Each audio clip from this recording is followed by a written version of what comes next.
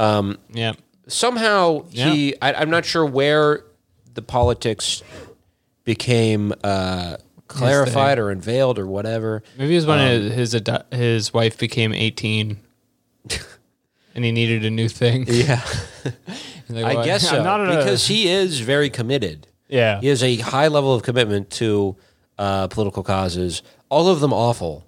The main one, so I know nothing about this man, and I thought he was a different guy in Bowling for Columbine, and he isn't. The only one I know about is guns.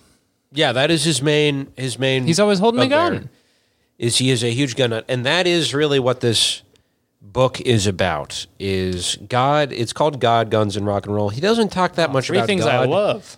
I think he's kind of one of those Trump Christians who got into conservatism. He likes God culture. Right. He likes drinking Budweiser. I'm sorry, the cat has hit his own theme music.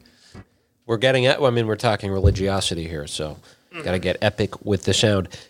He does, though, pick out a couple Bible quotes to begin the book with. Every moving thing that liveth shall be meat for you, from Genesis 9:3.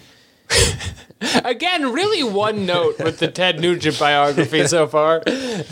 Now, therefore take, I pray thee, thy weapons, thy quiver and thy bow, and go out and take me some venison, from Genesis 27:3. And he also, this man take me some venison. Is a very strong brander of himself. He has this logo of him, I guess, like a stick figure with a bow staff. Oh, that's him? Why is he? I don't know if that's him. He has the Native American feathers on his head. Yeah, I guess it's like a child's drawing.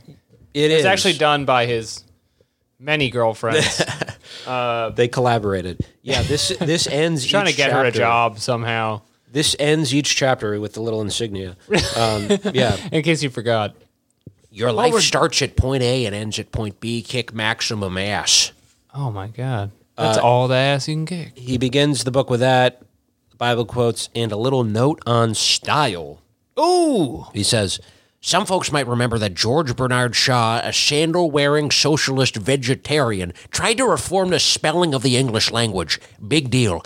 Big, musty flop. This book by the hard-driving, hard-loving, full-throbbing, high-octane, deer-slaying, all-things-scaring, ballistic guitar boy nugentizes it. Get ready to rock, Doc. Get ready to rock, Doc. All right. That's a hell of a book opening. That's how he opens his thing, and he gets shots fired at George Bernard Shaw. By the way, yeah, he didn't. I don't know where he got this guy. His old rival, George Bernard Shaw. He couldn't open a single concert without taking this guy down a peg. Yeah,